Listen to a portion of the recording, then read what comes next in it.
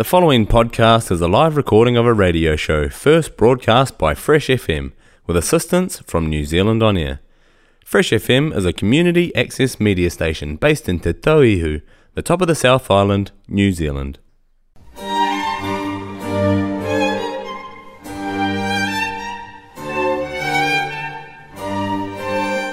Hello and welcome to another episode of Climate Matters, and it's a really special episode because this is the 100th radio episode of Climate Matters.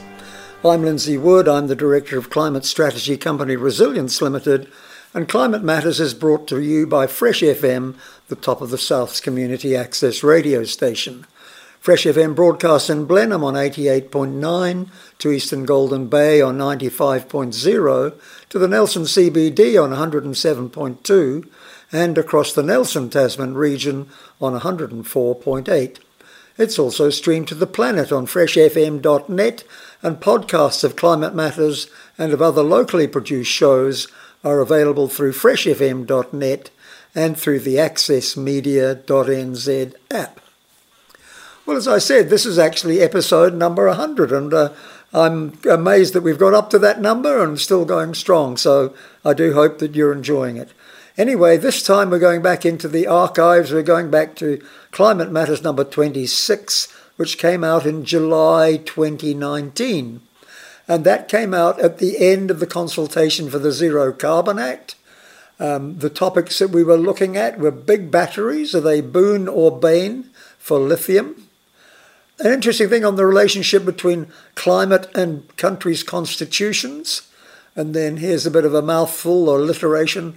Is Mars manoeuvring to monopolise a miracle Mexican maize? That's Mars of Mars Bars fame. And we'll talk more about that. The next one, are humans more like hares or rabbits? And that's to do with self-limiting populations.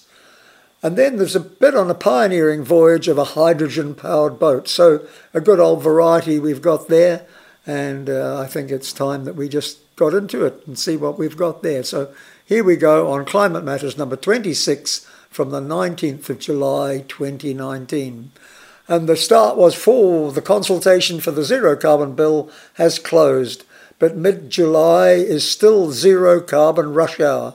There were two IPCC reports due just as the Zero Carbon Amendment Bill closed, ICCC, and then overlapping both and running just 10 days more is a call for names for the Climate Change Commission. Given that the Zero Carbon Act Bill, have I got that right? Given that the Zero Carbon Act interlocks with both the others, it's hard to see the advantage of such congestion, even if we do want to keep the process moving. Now, I better go back. The ICCC, I stumbled over that. That is the Interim Climate Change Committee, which was set up ahead of the Climate Change Commission, as we now know it. They were tasked to do a couple of particular things while the rest of the legislation was going through. So the reports that they were furnishing, one was on agricultural gases, methane and nitrous oxide and so on. We know they're contentious.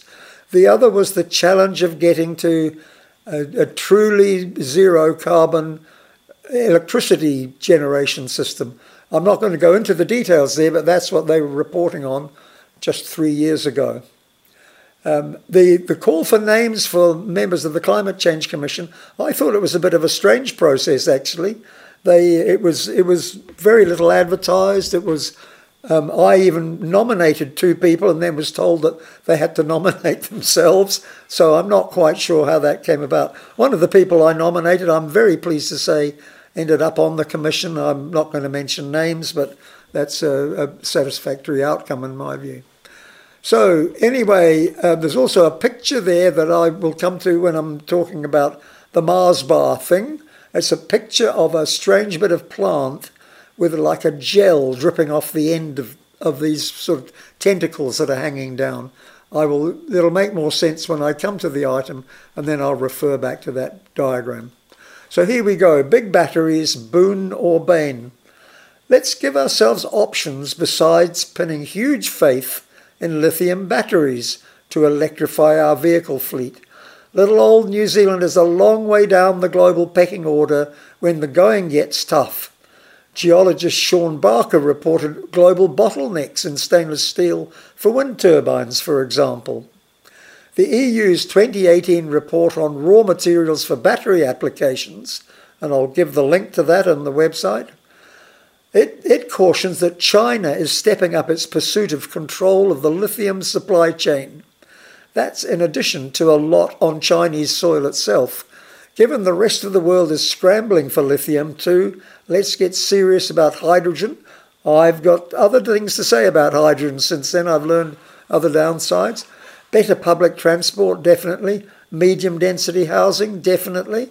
And there are a couple of maps in there of one of the major areas in Bolivia, which is a key source of lithium, and it shows the massive expansion of the extraction of lithium from large salt flats high in the mountains of Bolivia. Out of interest, there's also very recently been information released about the different countries that have different controls over all the metals needed for electrical technology. I can't go into it now, but it was a bit salutary when you see who can possibly control what we get out of that system. Okay, a brief alignment of constitutional stars. This won't take very long, but there are three of them, July, in 1st of July, Sir Geoffrey Palmer from Nelson. He's saying that New Zealand's central government over-controls local government. He's written, he's a constitutional lawyer and an ex-prime minister, and also has written books on constitution, so he knows what he's talking about. The day after, on the 2nd of July, Jerry Brown was talking on Radio New Zealand about California's environmental success is in spite of the government. So similar messages coming from different sides of the coin there. And then also on the 2nd of July, the Te Tauiho Intergenerational Strategy to Punopono. We've talked about that before, and it spans Nelson, Tasman, Marlborough, and the councils in those areas. New Zealand needs laws for empowering our regions to make more rapid progress on climate. So there are, in 2 days, 3 important reports, all pointing to the need to get moving and for council to get out, central government to get out the way a bit. I think I might have had a quote as the first one from energy economist Tim Morgan from Surplus Energy Economics. I have quoted him quite a lot. I think he's a remarkable analyst. Here's a quote from him. The widespread assumption that environmental and economic objectives are opposed and that tackling environmental imperatives will have an economic cost is a wholly false dichotomy. And we gave a link to the Surplus Energy blog, number 153, out of interest. Yesterday he published number 250, and they're substantial blogs. So the link will be there for those that want to. Just to let you know that he's not the easiest of reading. He's pretty full on with his discussion and so on. But if you like to get into that sort of thing, then that's good. Okay, here's one that I think if I was doing it now, I'd say from the Can You Believe It files. Is Mars, of Mars Bar fame, manoeuvring to monopolize miracle Mexican maize? Yale Environment 360 reports astonishing self-fertilizing maize with aerial roots fixing nitrogen from the air. Plants grow up to 6 meters, even in poor soil. And what happens, I mentioned the photo before, it's a picture of the tendrils on this plant dripping the nitrogen-rich gel that have actually been extracted from the air. So this is a way, we all know we put nitrogen around the base of trees and plants and so on to help them especially grow leaves. And this is a plant that actually extracts it from the air itself. And the point about that is that's why it says it grows well on poor soils, because it doesn't need all that nutrient from the soils. So no need for nitrogenous fertilizer. That shouldn't be a trade secret. What that is commenting that Mars Bars is trying to patent and secure the rights to that maize so they can monopolize it. And I'm busy saying that that's too important for so many reasons, and too natural that they shouldn't be allowed to monopolise it and patent it. Okay, are humans more like hares or like rabbits? And on Radio New Zealand, acclaimed New Zealand ecologist John Flux told New Zealand listeners how domesticated animals lose self-regulation of their population. That's interesting. Hares self-regulate at about 6 hares per hectare. Rabbits, which were domesticated in medieval times, are still breeding at 600 rabbits per hectare. When we think about it, Singapore has 80 people per hectare, Nelson and Richmond around 13.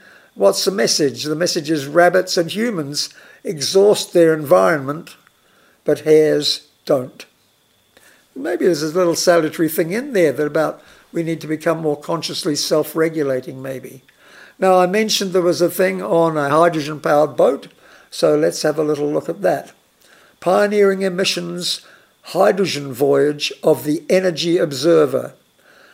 The research catamaran is about halfway through the Odyssey, as they call it, which is an experimental voyage, and it's sailed 24,000 kilometres of emissions-free sailing with hybrid ocean wing sails and hydrogen from seawater. So it's got a system where it generates its own energy from, I imagine, these sails and electricity, and then it extracts hydrogen from seawater. Some of you will know that hydrogen, the most environmentally friendly way to get that is to use low emissions electricity, in other words, renewable electricity, and what they call electrolyzed water. That is, you put an electric current through water. Water, of course, is H2O, and the electric current breaks it down into the hydrogen, H2, and the oxygen. And if you can catch the hydrogen, then you get the hydrogen out of that. And that's actually what is the process that's being strongly advocated and is generally referred to as green hydrogen, though we have to be a bit careful about that because it depends very much on how clean the electricity is that's being used to extract the hydrogen. So on that note, it's time to look for a hotter tip for a cool planet. And this one is quite challenging but very realistic in terms of the targets we've got to meet. Drop your holiday travel 10% every year. That's year on year. So 10% off next year, 10% less the year after. So that could be travelling closer to home for holidays, or it could be travelling lighter, biking instead of driving, or it could be travelling less often. Several options, and you might think of others, but the point there is that that's the scale of emissions we have to reduce, and that amounts to 50% emissions reduction by year 7, which is a bit ahead of the Zero Carbon Act's curve that they're predicting for that. On that note, I think we've pretty well got to the end. Oh, no, we haven't actually, because last week I forgot something. I gave you the brain teaser, what is the meaning of the word poultering and what's its significance for climate? And I clean forgot to give you the answer. So I'm going to give you the answer now. Poultering is the selective use of true things to create a false impression. The selective use of true things to create a false impression. Why is it important for climate? Because it's a ploy that a lot of climate deniers use and a lot of irresponsible corporations, let's put it that way, to try and deflect attention from what they're doing or make out that it's better than it is. So a sort of thing that they might say, for example, is, oh, well, the climate is always changing.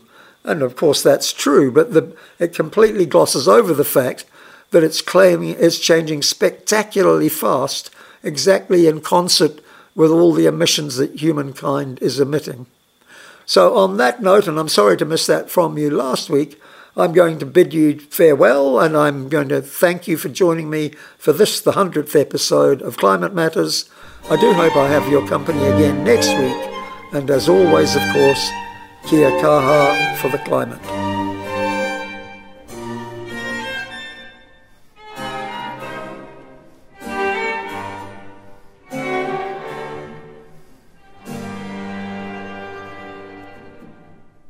The podcast you just listened to was a live recording of a radio show, first broadcast on Fresh FM, the top of the South's community access media station, with support from New Zealand On Air. The funding of Access Media makes these podcasts possible. To find similar programs by other community access media stations, go online to accessmedia.nz. If you or your group would like to know more about how you can have a program on our station, please contact us. Visit our website freshfm.net for our contact details.